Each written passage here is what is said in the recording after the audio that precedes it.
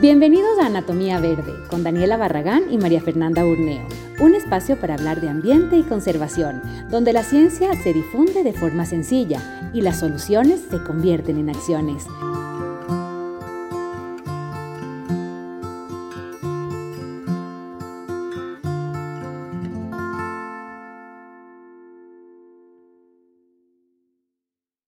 Hola, ¿cómo estás? Muy bien, qué chévere. Es un gusto también para mí. Me parece que este es un reto súper interesante el que nos vamos a lanzar, así que te agradezco un montón por abrir este segmento.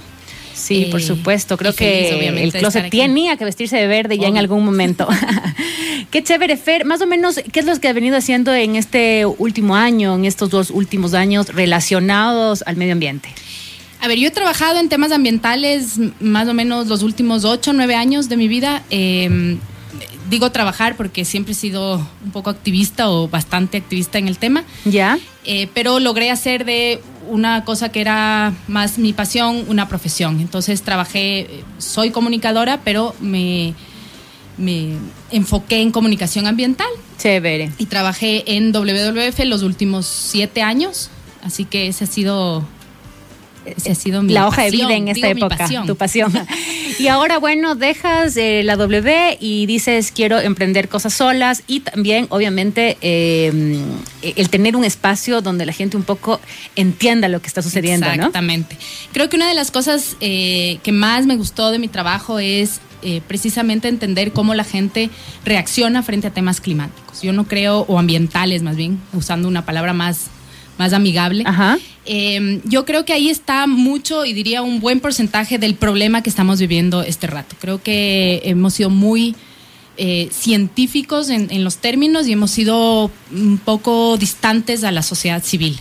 Y ese es el reto de este programa, ¿no? Es abrir un espacio en donde podamos entender, podamos incluso preguntar. Por eso les invito a preguntar lo que ustedes quieran, porque ahí estamos para responder, y saber bien y conocer qué es lo que está sucediendo, porque oímos un montón sobre el cambio climático, sobre claro, emisiones, en el 2050 se acaba esto, se acaba el otro, es una catástrofe, ¿no? Y claro, en realidad no es una catástrofe, son procesos. El cambio climático es un proceso, sí, es el calentamiento global es algo que está ocurriendo y es algo que debe preocuparnos, pero lo más interesante es que la solución está en nuestras manos, y esa es la clave. Uh-huh. Así que yo creo que este espacio lo que va a hacer es abrir una conversación, un diálogo con la gente para que pregunten, para que les contestemos lo que sea, les contemos y ustedes puedan aprender un poco más sobre temas ambientales. Perfecto. Y el día de hoy, bueno, aparte de estar contigo, tenemos el primer invitado de ese segmento súper especial.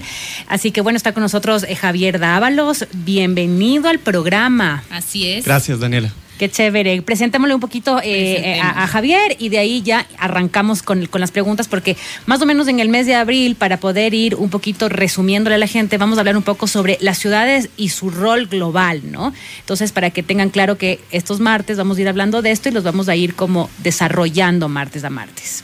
Perfecto. A ver, a mí me gusta mucho que esté Javier aquí. Yo le conocí precisamente porque yo trabajaba mucho el tema de ciudades también en WWF. Y tuve el gusto de conocerle y voy a ir contando tu hoja de vida, no así como tan específico. Claro, porque ya cuando uno pasa los 35 ya dices, no, pues no, la última hoja. Es un testamento. Claro, no. La última hoja, por favor. Entonces, yo le conocí a Javier porque él tiene un proyecto que se llama el Happy Hour, que en realidad él es cofundador de la Academia de Innovación para la Sostenibilidad. Y el Happy Hour en sí siempre me gustó. Yo creo que, y por eso hicimos el clic con Javier. El Happy Hour es un espacio en donde se habla de temas ambientales, abrimos el diálogo sobre eso, hay una serie de panelistas y luego es una conversación súper relajada entre la gente que ha ido a este lugar, porque normalmente es en la noche, los martes, que no había, eso es lo que decían el otro día, los martes nunca hay nada que hacer, entonces decidieron hacer los martes de noche y hablan de varios temas. Hemos hablado de ciudades, cuando hubo el terremoto, me acuerdo, ese fue mi primer encontrón con el Happy Hour, se habló de temas justo ambientales en relación al terremoto. Y aparte de eso, obviamente tienes la academia y trabajas en temas ambientales, eres abogado. Yo no sabía eso, así que para qué. Y ahora es candidato para un PhD en la Universidad Complutense de Madrid, nada más y nada menos. Así que es una persona, para mí, más que todo su currículum, es una persona que conoce mucho el tema, y para el tema de hoy, que es ciudades, me pareció ideal. Chéverísimo. Entonces, bueno, pues la primera pregunta. Qué miedo, la primera pregunta, Javi. Qué miedo. ¿Qué vamos a hacer? Yo quiero un poco introducirles al tema de ciudades antes de que lancemos la primera pregunta, porque es importante. A ver, ¿por qué hablamos de ciudades? Yo creo que las ciudades son, primero, el lugar en donde más emisiones se generan, 70% de las emisiones en relación al calentamiento global. Un resumen muy rápido: el cambio climático es algo que siempre ha ocurrido, y lo único que está pasando es que por temas antropocéntricos, que ternaz, es la única palabra que se me vino, pero porque por nuestra culpa humana. La acción humana. La acción humana. Estamos generando mayor emisiones y se calienta más básicamente la Tierra, y estos cambios climáticos son más rápidos, más fuertes, y eso genera que no podamos adaptarnos. ¿Por qué, Javi? O sea, ¿por qué la acción humana, como dices, para que la gente que está allá afuera diga, bueno, ¿qué estoy haciendo?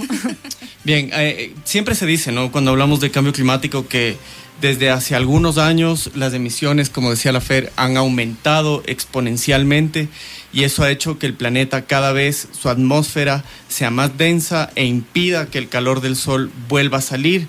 Se causa este efecto invernadero que provoca un cambio en el clima, una alteración en el clima, y las consecuencias son fenómenos climáticos más adversos, ¿no? Inundaciones más fuertes, lluvias más fuertes, periodos de sequía más largos.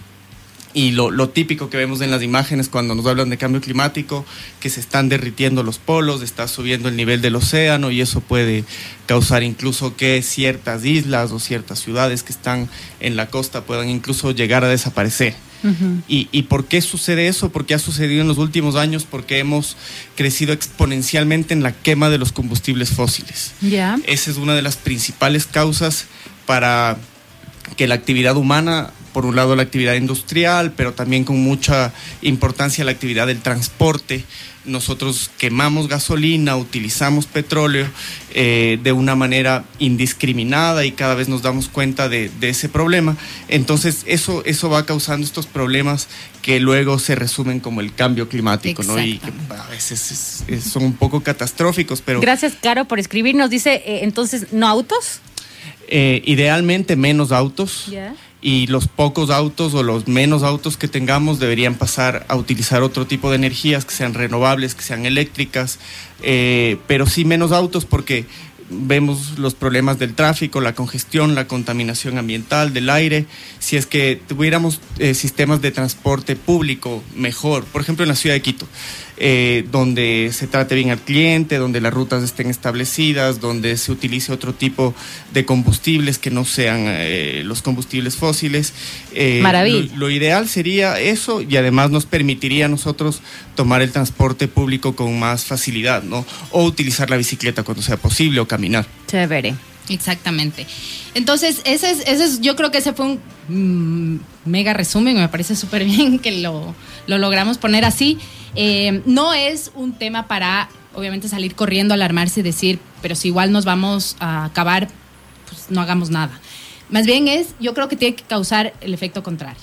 Sí hay un proceso mucho más acelerado, pero las ciudades, siendo un eje tan importante y teniendo más de la mitad de la población mundial vive en las ciudades, entonces sí tenemos una responsabilidad, y quizás por el hecho de que queremos tener un ambiente sano, porque dependemos de él, entender el rol de las ciudades. Entonces, yo sí quisiera que entremos a la segunda, más bien, pregunta, que es el tema de, acabamos de pasar una elección, ¿no es cierto? Y hablamos de este tema en todas partes, lo podrán hacer, qué candidatos estaban haciéndolo bien, qué candidatos proponían planes que valían la pena.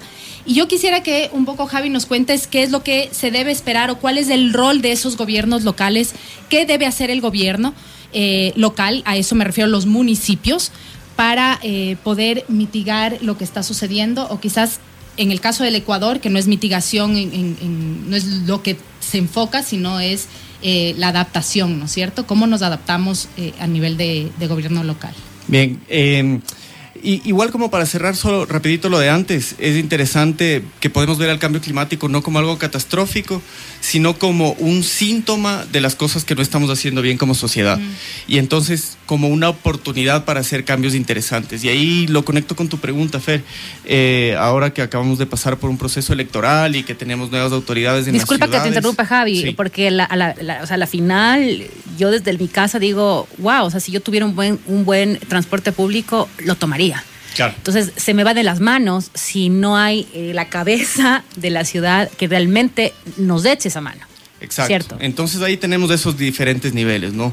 ¿Qué pueden hacer las autoridades municipales? Trabajar por tener sistemas de transporte público que sean eficientes, que sean amigables con el ambiente, que sean seguros, para que a la ciudadanía, a nosotros no nos cueste tanto decir, sí, ahora voy a dejar mi carro en la casa y voy a tomar el transporte público. Claro, como otras ciudades que tienen estos parqueaderos, dices, bueno, llego hasta aquí y de ahí todo el día me movilizo en bicicleta o en transporte público, ¿no? Exacto, entonces tenemos un primer sector que es de la movilidad sostenible, ¿no? Tomar acciones para tener mejores sistemas de transporte, que tengamos ciclovías más seguras para circular, que la ciudad sea más caminable, por ejemplo. O sea, uno no se da cuenta de lo mal que están las aceras en la ciudad. Hasta que no caminas, hasta que no vas en coche, claro, hasta que no está... empujar un carrito de bebé, claro. o vas con una persona discapacitada, o un anciano, una anciana. Por fin te das cuenta de que hay cosas ahí que se tienen que trabajar. Y un primer nivel donde es indiscutible son las alcaldías, las municipalidades, que son quienes tienen la competencia para ello, pero la cultura ciudadana y el impulso de los ciudadanos para exigir que eso suceda es fundamental. Si nosotros seguimos teniendo nuestra aspiración de que en cada familia haya 2 carros para evitar el pico y placa, o de que la muestra del éxito es del carro y que tu principal aspiración a los 18 años es tener licencia y comprarte un carro. Claro, ahí manejando por la ciudad. Si es que esas son las principales aspiraciones como ciudadanos, nunca nos vamos a dar, por ejemplo, cuenta de que las aceras no están bien y que no podemos caminar. Claro. Así que es de los dos lados. O sea, es importantísimo que ahora que arrancamos con nuevas autoridades seccionales, les exijamos hacer cosas en temas de movilidad, en temas de agua, en temas de gestión de residuos, en temas de controlar las emisiones de las industrias, en temas de la preservación de la biodiversidad, que también existe en las ciudades. Ese es un nivel de acción. Y por otro, el que tú decías de utilizar menos botellas plásticas, menos bolsas de plástico, es decir, hay mucho por hacer, ¿no? Y también el que está al otro lado, ¿no? Si ya estás en tu auto, por ejemplo, me ha pasado algunas veces que no te dan paso al peatón, ¿no? El señor que está en su bicicleta más o menos tiene que hacer malabares también. Creo que tiene que haber una educación también del otro lado, ¿no? No necesariamente tiene que estar el semáforo en rojo para que tú le des paso a una persona en el paso cebra. O sea, en otras ciudades frenan a raya porque el peatón realmente es, wow, lo más importante. Por favor, pase. Y aquí te quedan viendo hasta que, por favor, corra, más o menos te dicen, porque estoy súper apurado o súper apurada, ¿no? Claro. Hasta de ese lado también la gente tiene que educarse, ¿no? Un tema de generación de cultura. Uh-huh. Es súper lindo que la FER arrancó la presentación diciendo que nos conocimos en el Happy Hour, este evento que nosotros llevamos haciendo ya durante más de 4 años. Tenemos más de 40 eventos donde nuestro principal objetivo ha sido la creación de cultura ambiental o el fortalecimiento de cultura ambiental, porque muchas personas sí las tienen, solo que algunos estamos como un poquito dormidas al respecto, pero la relación que tenemos con la naturaleza, con la Pachamama, con esta idea de que todos formamos parte de un mismo sistema y estamos hechos de lo mismo, es algo que es innato en nosotros como seres humanos. Y un poco con este espacio del Happy Hour, que estamos súper contentos ya de festejar nuestro 4º año como espacio gratuito de conversación, de diálogo informal. La Fer decía, lo empezamos haciendo los martes, luego dijimos también pueden ser los miércoles, los jueves. El último evento fue un viernes y ahora ya no es solamente hacer estos conversatorios de temas ambientales cuando no hay nada más que hacer en la ciudad, sino que también le estamos ganando el espacio a otro tipo de fiestas o de, digamos, reuniones sociales donde se tratan estos temas de una manera informal, casual. Y con esta sensación súper linda de que estamos conectando. Y que queremos cambiar. Sí, queremos cambiar y conectamos a emprendimientos que ya existen, iniciativas que ya se están produciendo. Conectamos también actores del gobierno con la academia, con gobiernos subnacionales, con investigadores, investigadoras que consideran que los temas ambientales son importantes y que además no son solo ambientales, son de convivencia, lo que tú decías, ¿no? Cómo le damos el paso al peatón es un tema que no podría parecer ambiental, pero es muy importante cuando queremos cambiar como estas ideas de cómo nos relacionamos entre nosotros y con la naturaleza. Interesante. Buenísimo. Y me parece chévere lo que acabas de hablar, ¿no? El tema de el happy hour para construir cultura. Una de las cosas que yo creo que hay que reforzar en esta conversación que estamos teniendo es que el tema de involucrarte en cosas ambientales no significa que te vayas a vivir en un árbol y se acabó. Te desprendas de todo. Significa que puedes tener una comodidad de vida, pero respetando o teniendo ciertos hábitos diferentes. Entonces, en ese caso, poder estar en lugares como el happy hour, poder conocer un poco más como este segmento, conocer ciertos emprendimientos o cosas que puedes hacer, es un primer paso, ¿no? No estamos diciendo que el día de mañana vendan su carro y empiecen a caminar por Quito. Sería una buena idea. No me resiento si lo empiezan a hacer, pero entender que paso a paso, ¿no?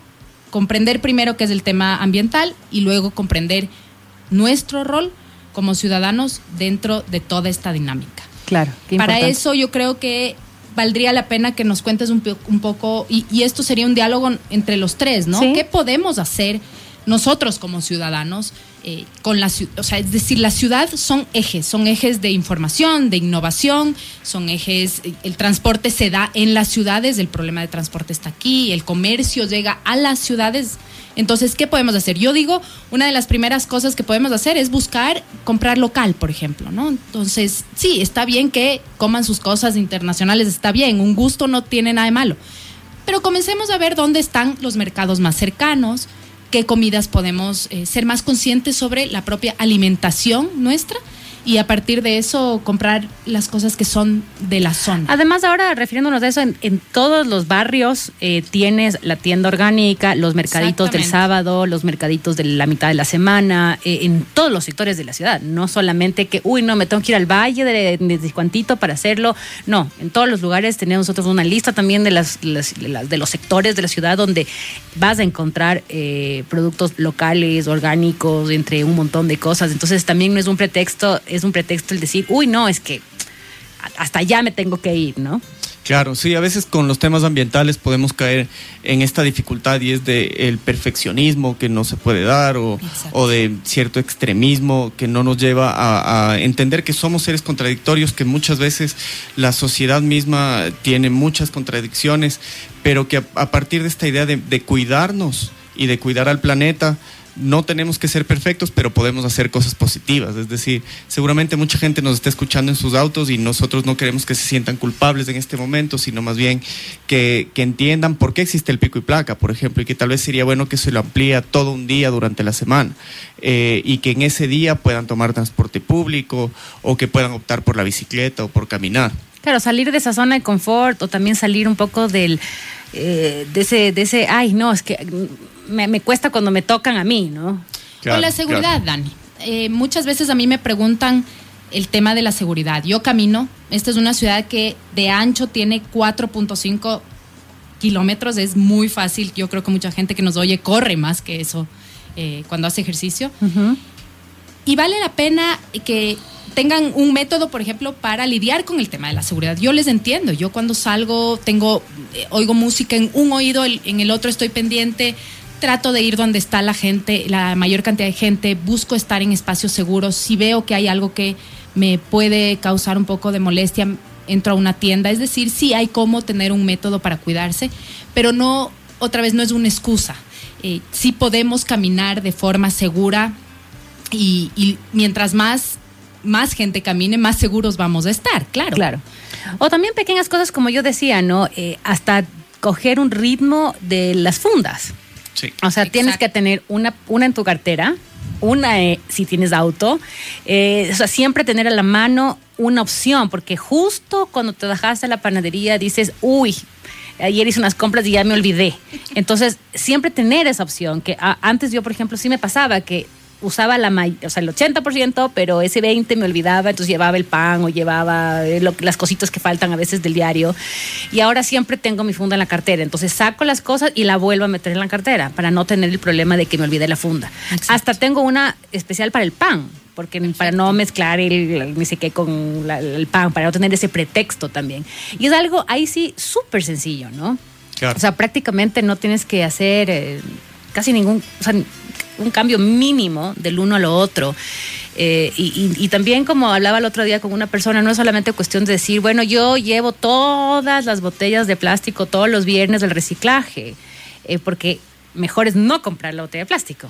Sí, hay... Ya de entrada. Lo ideal es la reducción el consumo del plástico, sobre todo el plástico de un solo uso.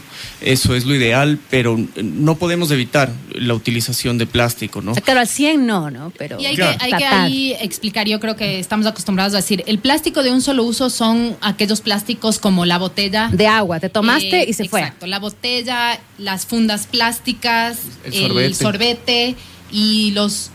en donde te mandan los desechables. Exacto. Esos son los de un solo uso. No estamos diciendo que nunca más eliminen el plástico del mundo. Claro. Sí. Y cuando tengamos que usarlo, después al momento de botar nuestra basura en la casa, es muy sencillo separar lo reciclable y lo no reciclable. O los desechos orgánicos por un lado y los que no son orgánicos por otro. Además, si hay alguien que no sabe dónde dejar el plástico o el vidrio, nos puede escribir. Nosotros sabemos dónde se puede hacer, porque hay gente que sí, y dónde dejo también pilas, un sinnúmero de cosas. Ya hay cierto orden para poder por lo menos una vez al mes o cada 2 meses ir a dejar los productos. Exacto. Claro. Y ahí, por ejemplo, sí me gustaría, porque yo creo que una de las cosas del programa es buscar esas soluciones, ¿no? Hay la aplicación que ustedes pueden bajarse en su teléfono que se llama Resi App. En realidad, el grupo que lo hizo se llama Resi. Ellos trabajan con las recicladoras de base y la aplicación lo que hace es decirte dónde está tu recicladora. Tú te contactas con ella y le entregas. Yo hago eso. Para mí ha sido un placer porque... ¿Cómo se llama nuevamente, Fer? Resi App. Y es de Resi. Si no, simplemente buscar la página de Resi y contactarse con ellos, estén donde estén, porque no están en toda la ciudad, pero Renarec, que es la asociación de recicladoras de base, sí están en todo Quito. Entonces podemos trabajar con la recicladora de nuestro barrio, de nuestro espacio. Javi. Claro, y eso es un aporte buenísimo, porque además de hacer un aporte ambiental, es socialmente sostenible, digamos. Estamos apoyando el trabajo de unas personas que sí son de escasos recursos y por eso están trabajando con la basura, pero le están haciendo un aporte excelente a la ciudad. Se han hecho estudios sobre cómo las personas que se dedican al reciclaje de base han logrado que el relleno sanitario de la ciudad no haya llegado a su cota máxima, porque ellos están en la mitad de la cadena del reciclaje y están de alguna manera ayudándonos a nosotros en esto que deberíamos hacerlo en nuestras casas, que es la separación de los residuos para que los residuos que son reciclables se puedan volver a utilizar. Ok, entonces ahorita hablábamos un poco sobre el tema que sea la Fer de caminar, el otro es el plástico. ¿Qué otro tema crees, Javi o Fer, que sea algo de cotidiano para las personas que nos escuchan? Bueno, de separar la basura, ¿no? Obviamente. Sí, habíamos hablado del consumo local, también es algo muy importante. Muchas de las emisiones que causan el cambio climático se deben a los largos trayectos por los que transportamos nuestros alimentos. Entonces, mientras más conozcamos a los productores y consumamos lo que se produce localmente, también hacemos un aporte interesante. Exacto. Yo creo que en algún rato, más adelante, vamos a tener un programa específico sobre eso, pero saber qué es eso, ¿no? Movilidad, desechos, temas de alimentación local, y yo creo que el último es bien importante para mí, que es la acción. Uh-huh. Siéntanse empoderados de que cualquiera de las decisiones que tomen frente a una de estas líneas es muy grande, y esa decisión manténganla, vayan poco a poco, y el rato que se sientan seguros con eso pueden pasar a tomar otro hábito, ¿no? Claro, porque generalmente la gente te dice, ay, pero solo es que no, o soy la única que ya vas a dejar de comprar esta botellita, ¿no? Pero como dice la Fer, o sea, siéntete que está bien, o sea, es correcto. Es un montón, porque no es una, quizás al año tú consumías 40 botellas de agua, ya son 40 menos. Entonces creo que eso también es importante, el creer que no estamos haciendo nada, es todo lo contrario, estamos haciendo bastante. Sí, muchísimo. Seguro.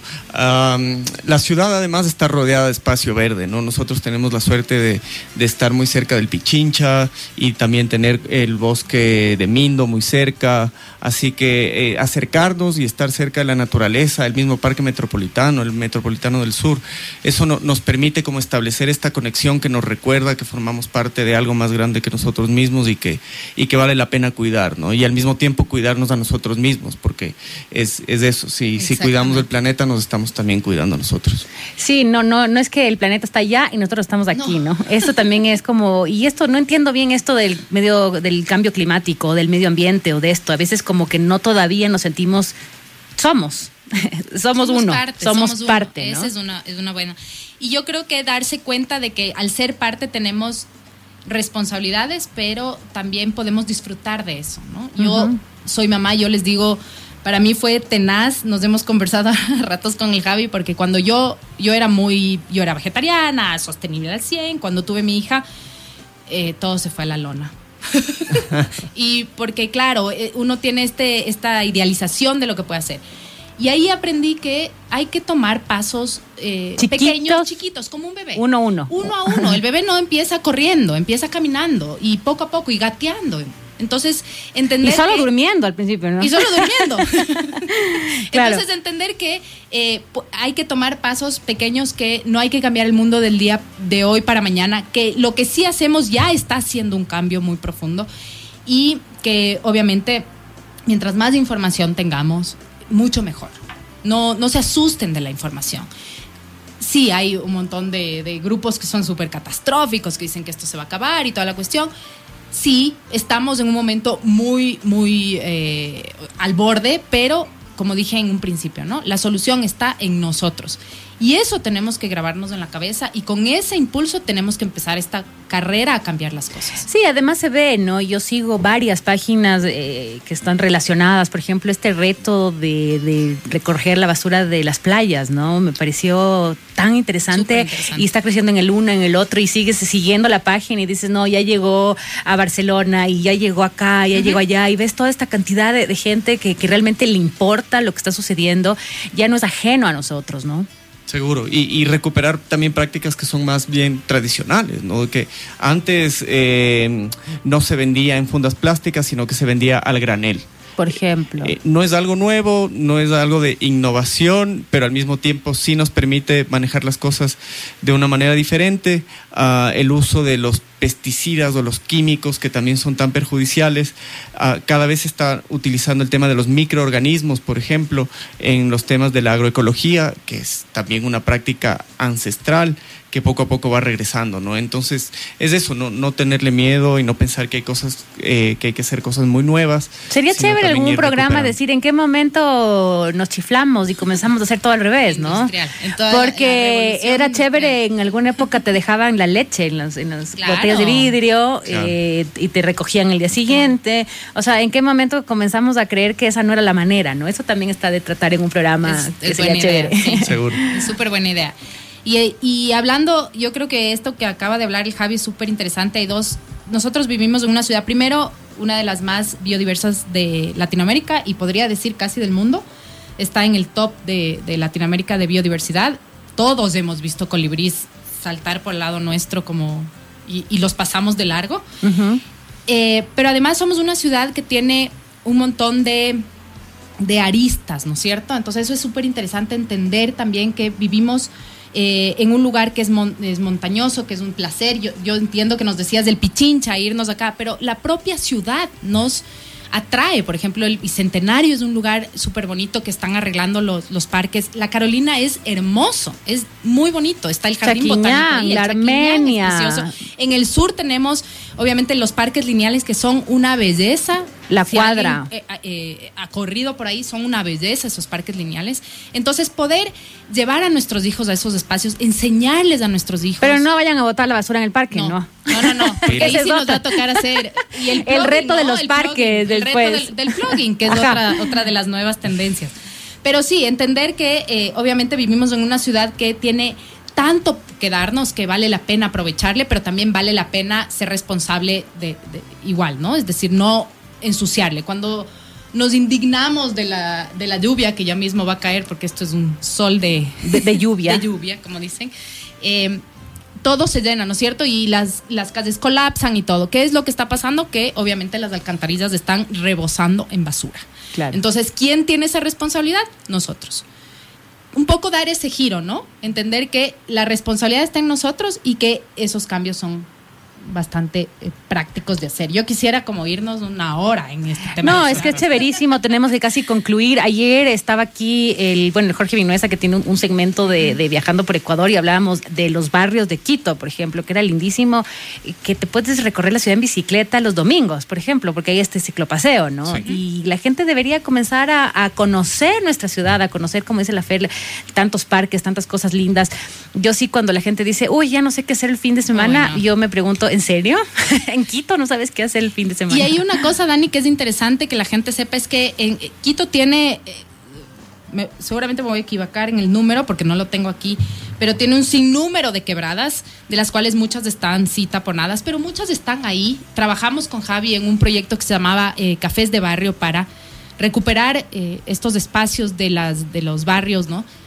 Y déjenme decirles, las quebradas son un espacio que hay que empezar a trabajar. Este es un llamado de atención quizás a los gobiernos locales, pero también a quienes estamos cerca de estas quebradas. Hay quebradas en todo Quito. Ajá. Y son lugares de biodiversidad, son lugares en donde hay árboles. Nosotros en la quebrada del Capulí, en el sur, encontramos una cantidad de especies vegetales que pensamos que se habían que ya no existían en Quito y estaban sorprendidos quienes nos acompañaban del equipo de científicos. Entonces, regresen a ver a sus barrios. El cambio empieza en uno, luego en el barrio y luego exigir a los municipios. Pero si nosotros no estamos cambiando, probablemente hay una desconexión ahí también con el municipio, ¿no? Claro sí, que sí. Es increíble esto, como entender que nosotros podemos ser también agentes de regeneración de la naturaleza, no solamente que podemos no contaminarla, sino aportar a su regeneración. Esto que la Fer comenta de las quebradas en la ciudad, sí son cosas que las vemos tal vez lejanas de las quebradas, porque además hemos contaminado el río, pero los jardines de la ciudad, nuestros parques pueden constituirse en lugares también donde esa biodiversidad de las quebradas tenga un tránsito interesante. Hay un proyecto lindísimo que se llama Jardines Amigables, que lo que está buscando hacer es que nosotros adecuemos nuestros jardines con vegetación nativa para que los pajaritos, los colibríes que decía la Fer, puedan también atravesar nuestra ciudad y volver a retomarla como un espacio donde existan estos sumideros de aire puro que tanto nos hace falta, ¿no? Qué interesante, muchas gracias, chicos. Este fue como una apertura, como una introducción a este segmento de Anatomía Verde, este segmento ambiental que nos parecía tan interesante con la Fer poderlo hacer. En algún momento queremos tener las 2 horas, tener un programa completo, porque creo que se presta realmente para darle este espacio al medio ambiente. ¿Dónde lo siguen? ¿Dónde te siguen, Javi? Si hay gente que quiere preguntarte o capaz quieren unirse a este after party. After party. After party. No, after office, happy hour, ok. Eso. O en general, seguirte para enterarse un poquito más y luego, Fer, igual tus contactos. Bien, sí, nosotros le quisimos dar esta cosa más informal al evento, ¿no? Y le pusimos de nombre el Happy Hour, pero se escribe tal como se escucha, no la versión en inglés de Happy Hour 2x1, sino Happy Hour con J. AWER. Perfecto. Nos encuentran en la página de Facebook y también en Twitter. Nosotros estamos anunciando nuestros eventos por lo general con 1 o 2 semanas de anticipación para que la mayor cantidad de gente pueda acudir. Próximamente estaremos también anunciando un proyecto muy lindo que tenemos en cuanto a acción climática. Queremos también convertirnos en una plataforma que pueda conectar gente, proyectos, iniciativas en cuanto a estos temas de adaptación y mitigación al cambio climático, que en un momento decía la Fer, que es simplemente adaptarnos a la nueva realidad y cada vez reducir nuestras emisiones, ¿no? Chévere, Happy Hour, así como se pronuncia, en ecuatoriano. Eso. Muy bien, exacto. Fer. A mí me pueden encontrar en el Instagram. Tengo una página que se llama Kikuyo S. Fer Borneo, en realidad, igual me encuentran. Tengo un blog que es fernandaborneo.com, en donde escribo precisamente sobre estos temas. Y eso es, y aquí, los martes, a las 2:30.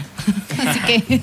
Chéverísimo, aquí los martes a las 2:30, en nuestro segmento ambiental. Vamos a tener muchas cosas chéveres. Gracias, Javi, por estar con nosotros. Gracias, Dan.